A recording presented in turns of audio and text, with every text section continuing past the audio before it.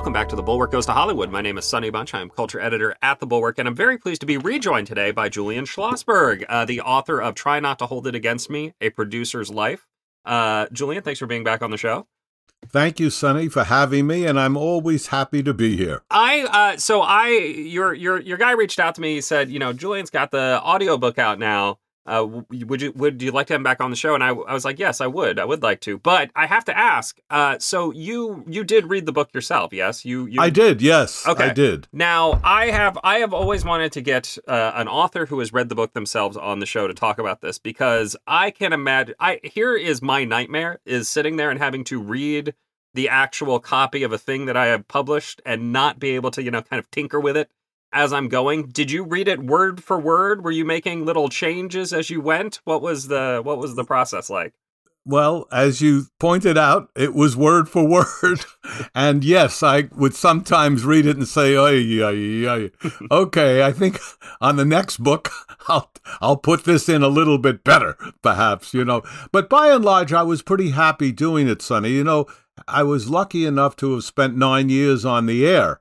On radio in New York, first on WMCA and then WOR. So I had the ability at least to speak to the microphone. I often have met authors who write beautifully but are not articulate, which is interesting. You kind of think, like, oh, I see. The Lord giveth and the Lord tucketh away, Well, this is, I like to joke that I have a face for radio and also a voice for writing, because I am one of these people who mostly, despite all of my various podcasts and whatnot, I like to just sit there and write because it's a little more solitary. I feel like you're putting yourself out there when you're speaking the words more than when you're writing them. Do you not feel that that sort of wall of separation? Well, there's clearly a wall of separation. On the other hand, if you've been raised as an only child, you like the attention. And so writing is solitary. It can get lonely, but reading it or feeling there's an audience somewhere makes you feel, oh, well, I'll get some more attention, perhaps. There was a porn star named Marilyn Chambers. She made a movie called Insatiable. And I think that could be my life story, I guess. Well, that'll be number 2, Insatiable, producer's second life. So all right, one last question on this, because it is, I do find it very interesting. When you're sitting there, you say, you feel like you're performing for somebody. Does that change how you read it? Do you feel like you're having a conversation with the listener? Like, how does that actually work?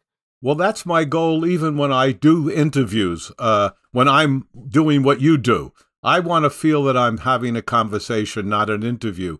And all the interviews I've done, and I've done presidents and I've done secretaries, I've done the biggest people in many fields, Willie Mays, Quincy Jones. I mean, it goes on and on. I have no notes. I don't believe in it, because once the person being interviewed sees you have notes, they know it's an interview. But if you're looking at someone, as you and I are doing now, into each other's eyes, the brain is a muscle. It kind of says, oh, I'm having a talk. And that's what I prefer to do. It is. And it's funny, as you were saying that, I was pulling up my own notes, because I need the touchstone there. I need to be able to just get quotes and that sort of thing right. And it is a crutch, and I rely on it. But it's one of the reasons why I have not had 2 radio shows in New York City.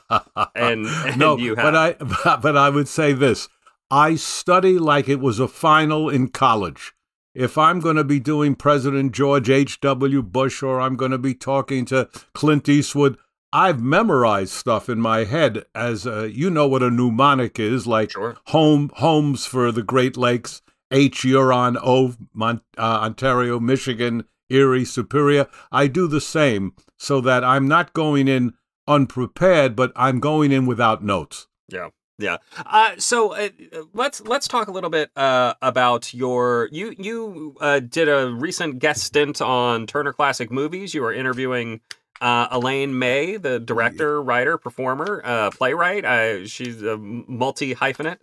Yes. About some of her movies, and I want to talk about that a little bit, because I want to talk about two separate angles here. The first is Elaine May herself. Fascinating career. that you have been a participant in for now 5 decades. I mean, you guys Yeah. got together on Mikey and Nikki, and there's a great story about that in your book. Could you tell everybody once again? I think we talked about this a little bit last time, but just remind folks how you two got acquainted with each other over a very rough preview screening that Paramount put on. Well, that's true. I went to Paramount as the head of production in the East Coast, which really didn't mean very much because there wasn't that much production in the East Coast. But we did do Saturday Night Fever. We did a few films there. The fact that I was the head of it really didn't mean anything because I couldn't say yes. If you can't say yes in a job, you're not the head of anything. Mm-hmm. All I could say was no, and I'll get back to you. That was about it. Anyhow, I was told that Elaine May was on the phone. I was shocked. I didn't know her, I'd never met her, and I picked up the phone and I said hello, and she said, Warren Beatty tells me that you're okay for a studio executive. Apparently, the bar wasn't too high. So I said, well, I'm glad to hear that. And she said, I understand they're going to sneak my new movie, Mikey and Nikki. Would you please make sure they don't put my name there, because it's not a comedy, and I'm totally associated with comedy. And I said, sure, I will. And I went into the meeting and told the head of the studio, she doesn't want her name. We can use Peter Falk, John Cassavetes, but not Elaine. They said, no, we can use Elaine. I said, no, she's really specific about it. And I said, no, we're gonna use her name. And they did. And so I went to the screening in Washington with this man and Elaine and an audience. And the beginning of the film has some real comedy. And so the audience was having some fun. And then it turned tough and real and gritty. And the audience turned too. They felt they had been duped. And by the time it was over, they were people walking out, people booing. It was a terrible experience. And I went into the manager's office, and Elaine came in, and there was a group of Paramount executives, including myself, and she said, you know what a liar is? And I said, yeah. She said, well, that's what you are. And I said, why? And she said, well, you said my name wouldn't be in there. And the head of the studio said, I overruled him. And Elaine said, apparently he was in charge of overruling people. And that's how it started. I felt terrible. I had let down someone I had great admiration for, who had come through a friend in Warren. And on the plane ride back, she wouldn't speak to me. So the next day, Sonny, I showed up at her home, and I said, let's go out together and look at all the theaters if they're cross-plugging Mikey and Nikki. And we went across the city to about 10 theaters. Most of them were not plugging it. I asked them to put up the plug, the cross plug, the trailer. And we started becoming friends. And she recognized I had been put in an untenable position, which I was. The mistake I made, which would never have happened a little later, was I should have told her. But I didn't, because I didn't know her that well. And also I was just starting a new job. So it was all a bad beginning, but it ended up being very close friends. And I've produced all her plays and have worked with her as her quasi-manager at times. And also, after Mikey and Nikki was not really handled well by Paramount, Elaine May, Peter Falk, who starred in it, and I went to the studio and explained that her contract had been violated, and they said, we want the film, and they were kind enough to give us the film. And so I've distributed it ever since, from that rocky beginning in Washington to, for the last, I don't know how many years, I'd say close to 45 years. Yeah, can we drill down on that just a little bit, because that's a little more information than you had in your book, and I find this really interesting. So you go to Paramount and you say her contract has not been met. I'm just curious, what was it that you specified in the contract? Was it just like it wasn't advertised correctly? It wasn't given the proper rollout? Like, how did you convince them? Everything you could imagine was listed as a possibility, including what you're supposed to do when you have a studio movie, especially if you have someone who had already done A New Leaf and Heartbreak Kid, is to have a first-class release, which includes spending an X amount of money, which they didn't spend, which included doing the distribution, which they didn't do. And I had pointed out to the head of business affairs that Elaine had sued the same studio already on A New Leaf. And so I said, she's litigious, and I can tell you now there's going to be trouble. And at this point, the film hadn't performed. They didn't care. They just wanted away from all of us. And so that was a happy ending. And since that time, we've been able to play the film around the world. So it's a real, as Richard Brody in the New Yorker calls it, a masterpiece. It is a masterpiece. Well, it's just one last question on this before I move on. When you say you guys when you bought the film, I mean, did you have to? Did they ask for the production budget? Like, did they ask for a payment of any sort, or were they just like, here you go, you can have it. We're hands washed. They were very generous and very kind about it. I think they felt that they really hadn't done what they should have done. Mm-hmm. So there was nothing that was onerous at all about the deal. That's wild, because I can't imagine that sort of thing happening today. I mean, you go to David Zaslav and you're like, hey, you messed up my movie. It wasn't that expensive. Just give it back to me. Maybe like, no, that's going to be 20 million. Can you maybe you can swing that? Well, there's more to it, Sonny, than that. But you're absolutely right. You know, the studio system has changed greatly over the years that I've been doing this, which is sadly 60 years. That's a long time. But when I represented Elia Kazan, he had a deal with Jack Warner on A Face in the Crowd, Baby Doll in America, America, that after 10 years, the film was revert to him. Mm-hmm. And he owned it. No money paid. That was that.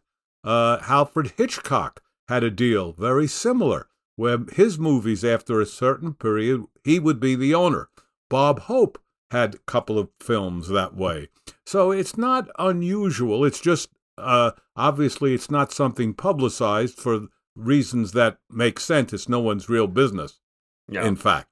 Yeah. No, it is. I mean, I think there's a similar story about Apocalypse Now, I believe. Apocalypse Now reverted to Francis Ford Coppola after a certain amount of time, which, it has led to multiple releases. And it's good in a way, not just for the, sense of ownership that the director has, but also, it keeps these things alive. Well, yes, even though now with streaming, and with the ability on your set to just plunk in something, it's alive. It's not the way it used to be, where they were.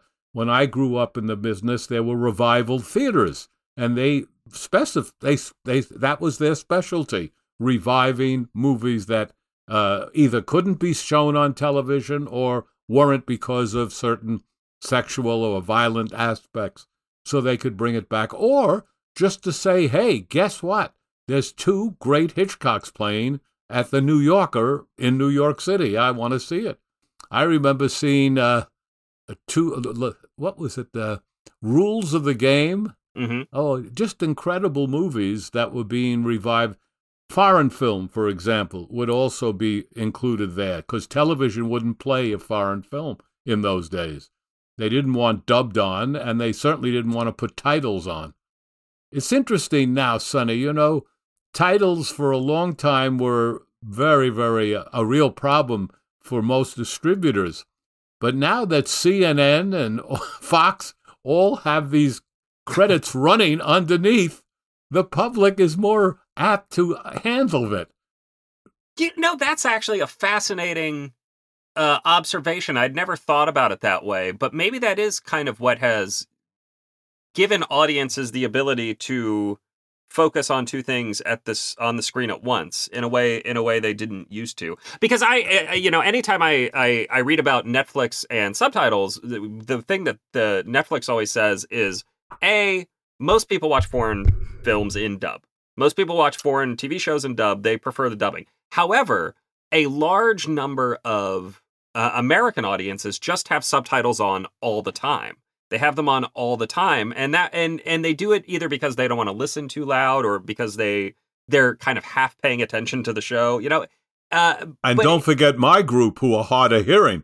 And then you have absolutely the audiences are getting slightly older, which leads to more of that issue. No, that's the chyrons. I'm going to blame it on the chyrons from now on. That's what. Yes, well, that could be another song. Blame it on the chyrons. Yeah. No, it's true. It's true. I'm fascinated by the changes that I've seen.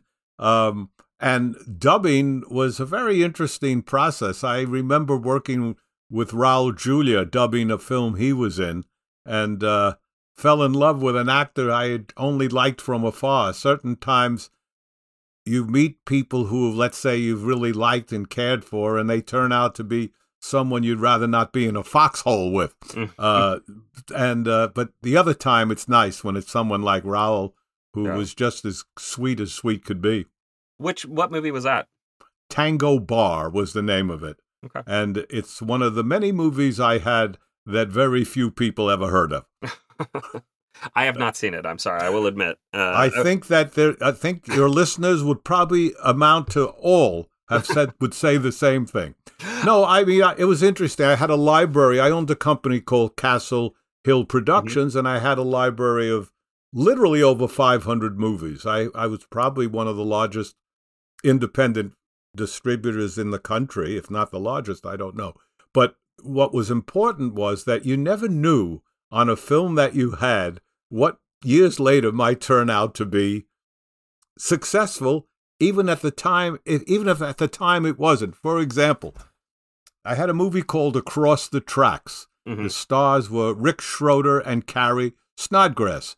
At the time, they both were names. Rick was doing, I think, NYPD Blue, and I think he had been the little man in the boxing movie, The Champ, or was he with? I think that was where he was. And then Carrie had done Diary of a Mad Housewife, so they were known. The third title that came up said Introducing Brad Pitt. Mm-hmm.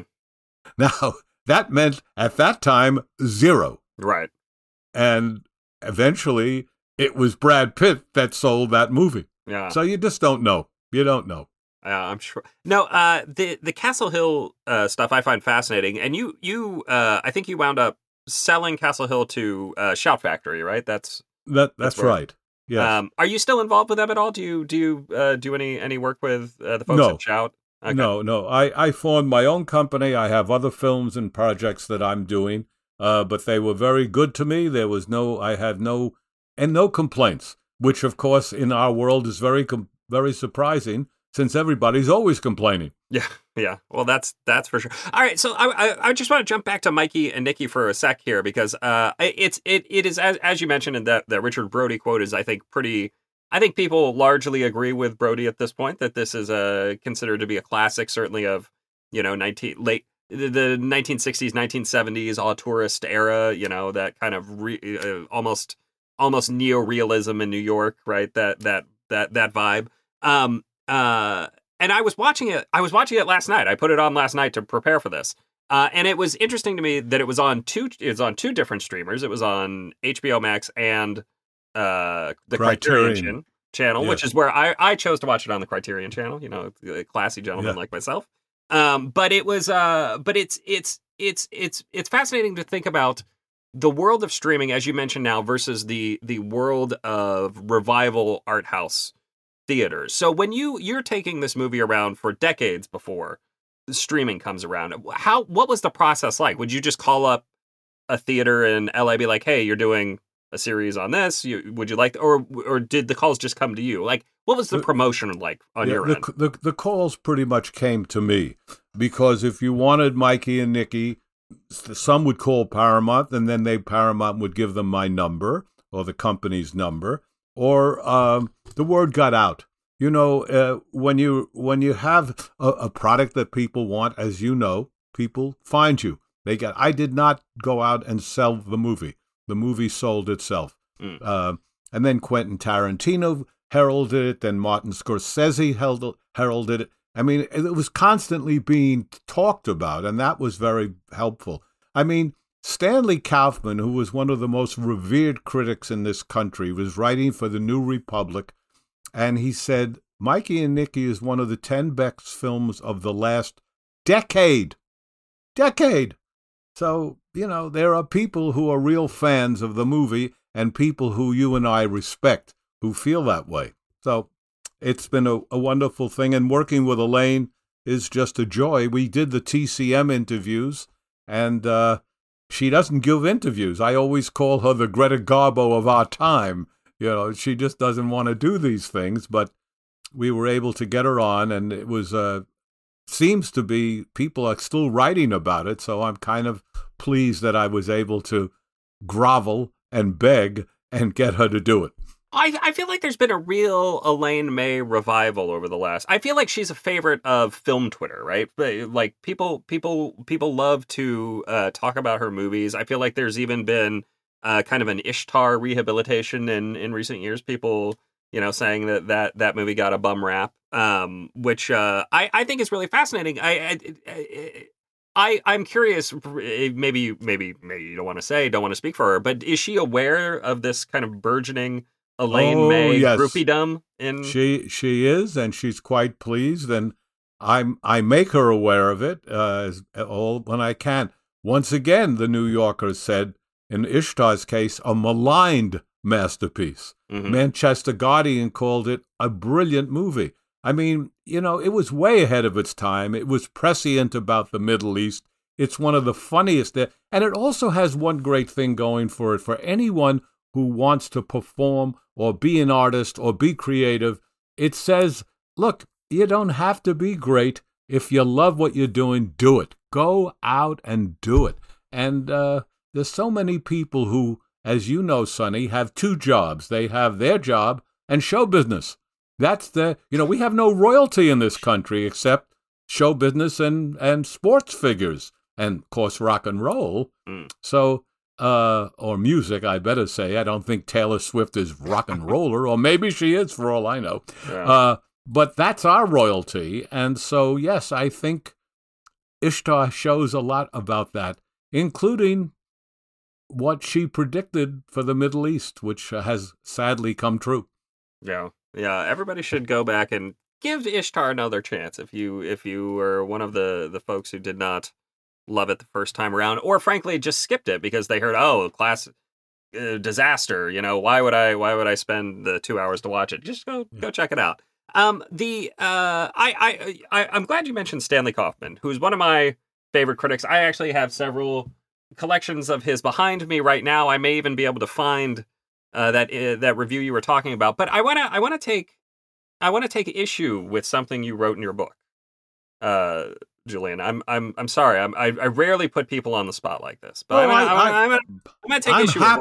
I'm happy. I'm ready. I'd like to have an issue taken. All right. So in your book, you write, quote, "At that time, movie critics really mattered, maybe too much. As a result, I would have never used their names in the newspaper ads. The ads wouldn't read Pauline Kael or Judith Crist. They would say The New Yorker or New York Magazine. The critics possessed too much power, and I would have hoped to spark a trend that the other studios might follow." End quote. Now, as a critic myself, as the occasional quoted in posters and trailers or whatever, I will say that I disagree with this slightly, in the sense that it's better to have a relationship with a critic like the reader does, because the readers aren't necessarily going to the New York Times and saying like, oh, well, the New York Times says this, right? It's their preferred author.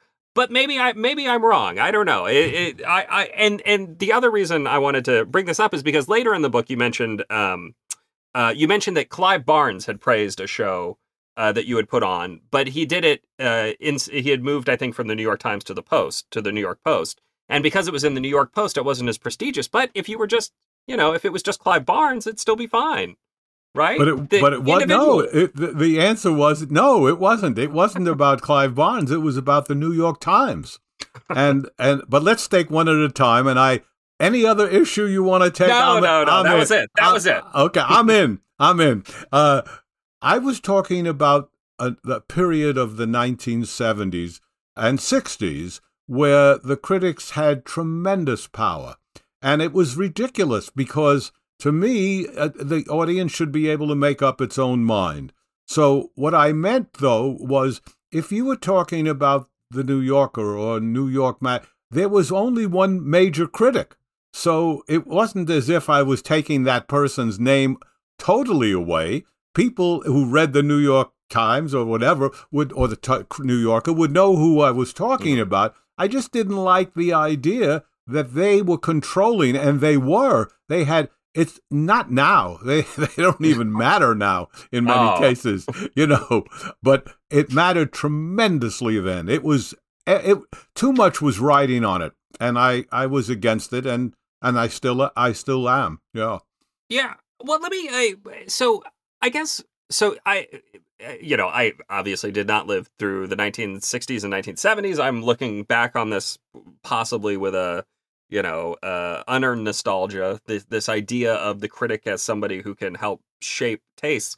But I do wonder if that wasn't better than what we have now, where the only thing that gets attention is whatever gets a 3,000 screen release or gets an Oscar push, right? I mean, the critic today is lucky if they can get 100 people to show up to see something that's playing at the local movie theater that isn't, on, again, 3,000 screens or 2,500 screens. If those were the two choices, I'd go back to using the critic's name.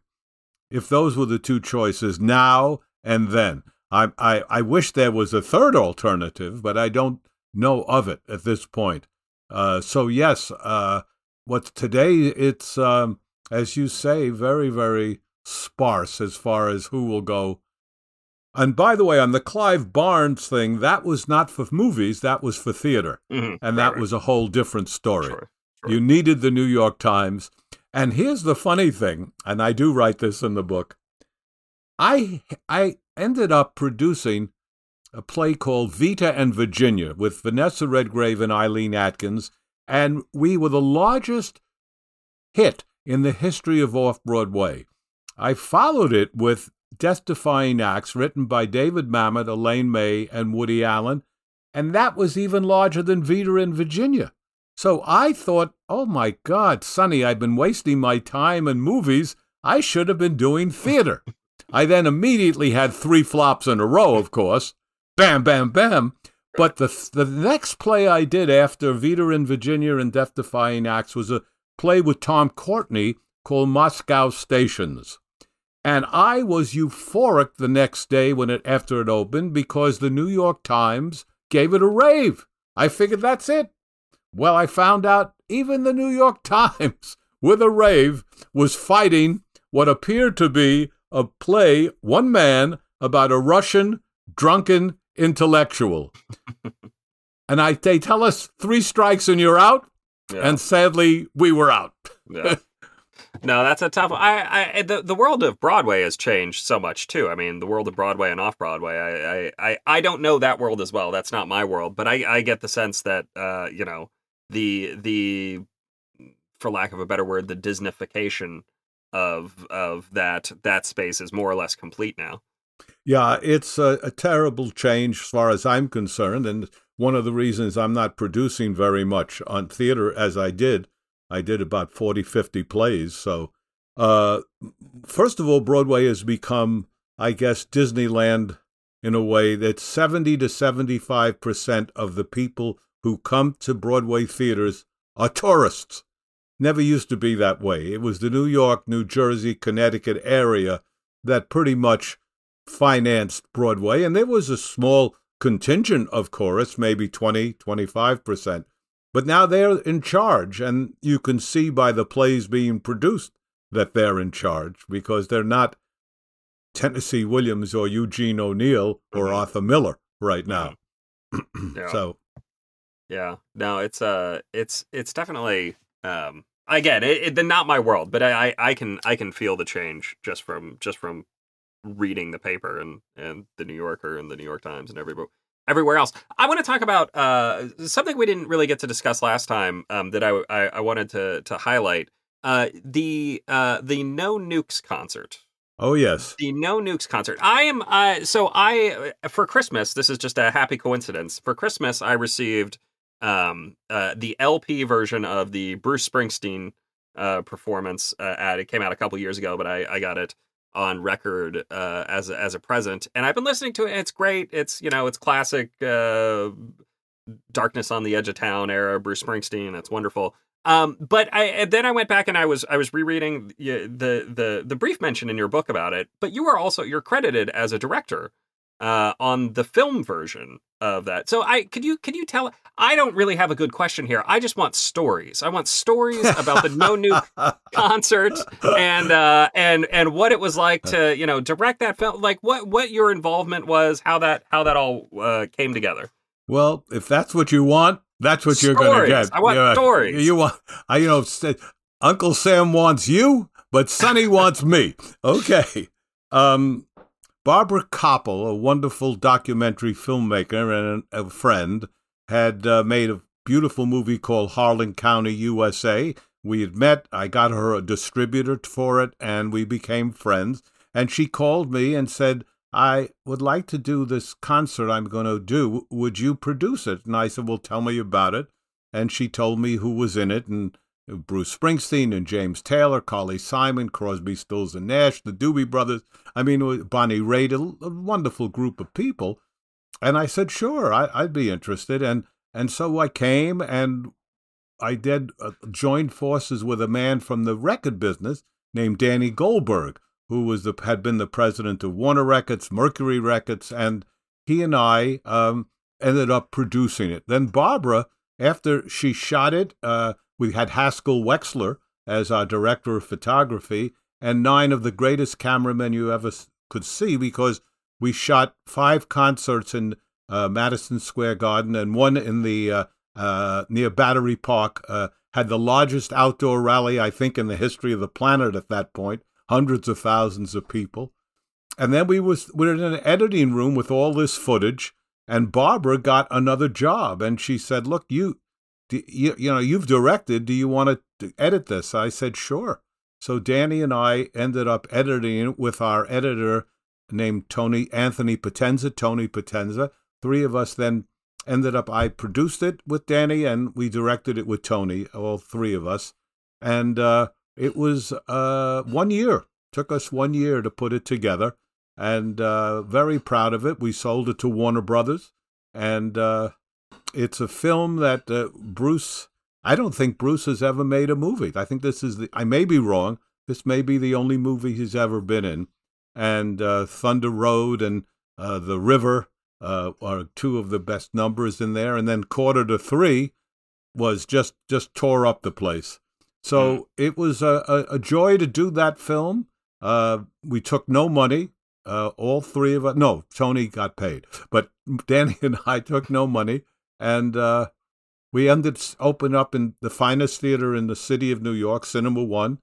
And it was a wonderful and exhausting experience, and something I would never want to do again. I was living with a lovely lady at the time. And in the middle of the night, during, I guess, halfway through the film, I woke up with these chest pains, and she said to me, "Are you going to die for No Nukes?" So I didn't die. That was let's see, that's almost 44 years ago. So here I am still floating around, but not making concert movies. Yeah. And boy, when you work with musicians, the one thing you find out is there's something called rock and roll time. If you say, I want to meet at noon, and they come at 2, and you get annoyed, they can't understand why you're pissed off. Yeah. Yeah. No, I can imagine what that is like. When you were working with the artists, I mean, were you working on setup, set lists, like how the thing would be shot? I mean, were they kind of protective over, like, well, you can't shoot us this way, you got to shoot us this way? Like, How did that work? That might have worked on a conventional shoot, but again, Madison Square Garden, 8 or 9 cameras. You're just shooting from every different angle. No, they were wonderful. The musicians were great. They didn't take any money. They really cared about the fear of the proliferation of nuclear factories that were in many ways leaking, like 3 Mile Island, and then a few years later, Chernobyl. I mean, there were not enough safeties on it. Now, thank goodness there is. But it was no, that never happened. The only thing that Haskell and we all did together was decided, and he pretty much decided where the cameras would be, where they would be. But we had so many cameras that 4 or 5 were stationary. They never moved, and 4 moved everywhere, up and down and around, backstage. But others stayed where they were. We wanted to always have the ability to have one straight shot to go to if everything else failed. Yeah. One thing that you wrote in your book, and I think I have the quote here. Hold on.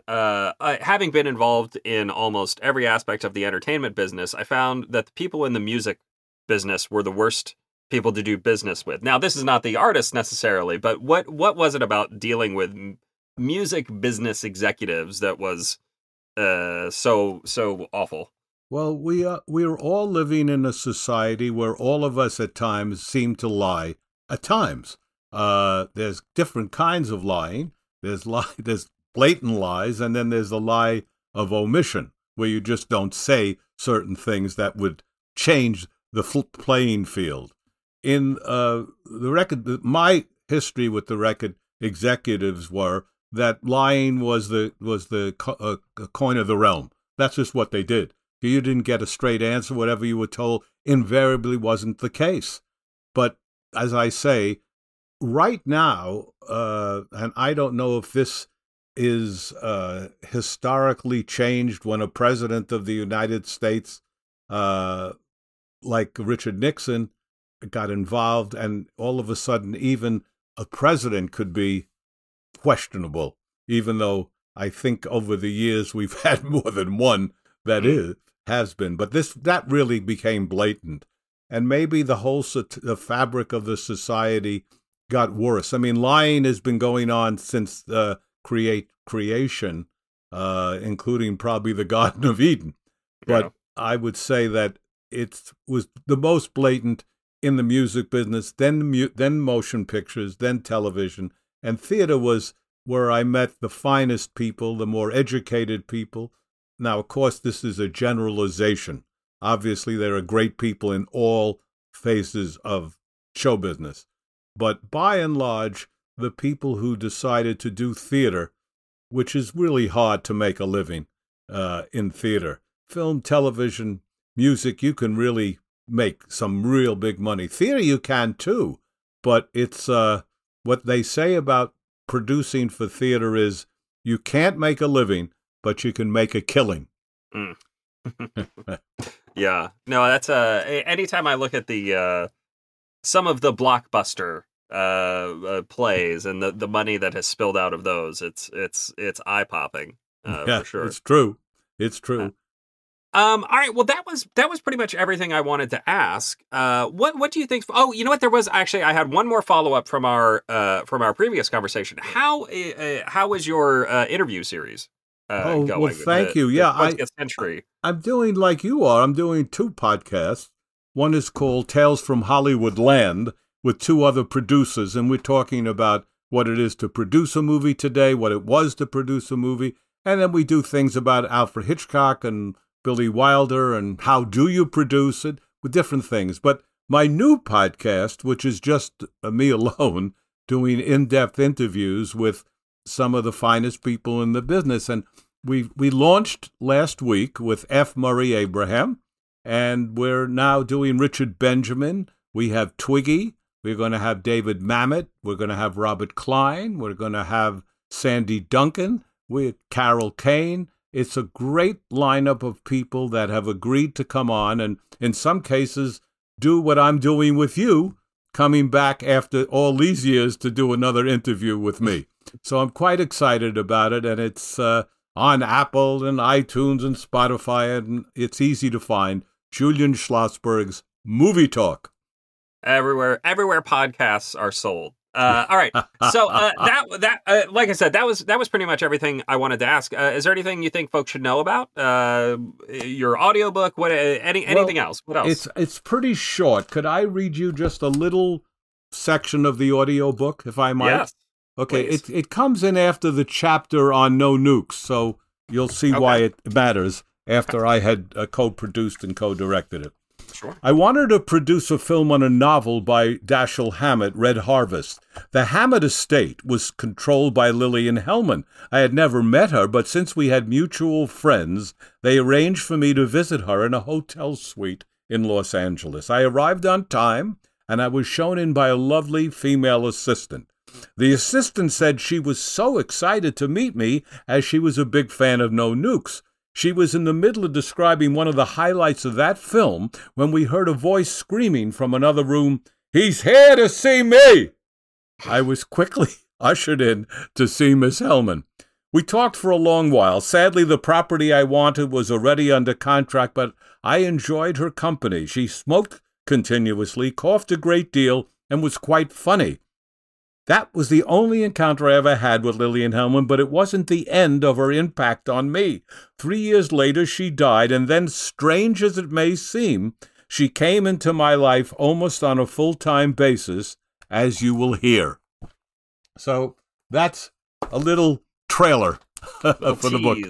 A little tease, yes, yeah. It's interesting. I had recently read Red Harvest. Oh God, for because somebody was circling an adaptation, and I think it still hasn't been properly adapted. That's correct. At least not under the name Red Harvest. That's correct. And I must say, between you getting the Bruce Springsteen for Christmas and getting Red Harvest, we seem to be tied at the hip here. Well, Red Harvest is a classic, by the way. If you haven't read it, it's a kind of foundational noir text. You gotta check it out. I believe, is it Yojimbo that is like kind of based on it? It's one of the Kurosawa films. Maybe not Yojimbo. I can't remember. I'm sorry. I'm rambling. No. It's I'm trying to think if what was High and Low based on. Who knows? I'm going to look it up right now. Hold on. All right, I can hold while you're doing that. I can tell you that I'm just about finished my second book. Oh, good. Which is I'll give you the title. It doesn't come out till the summer because I'm still tinkering with it. But the title is My First Book, Part 2. That's a good title. It continues the stories of the first book.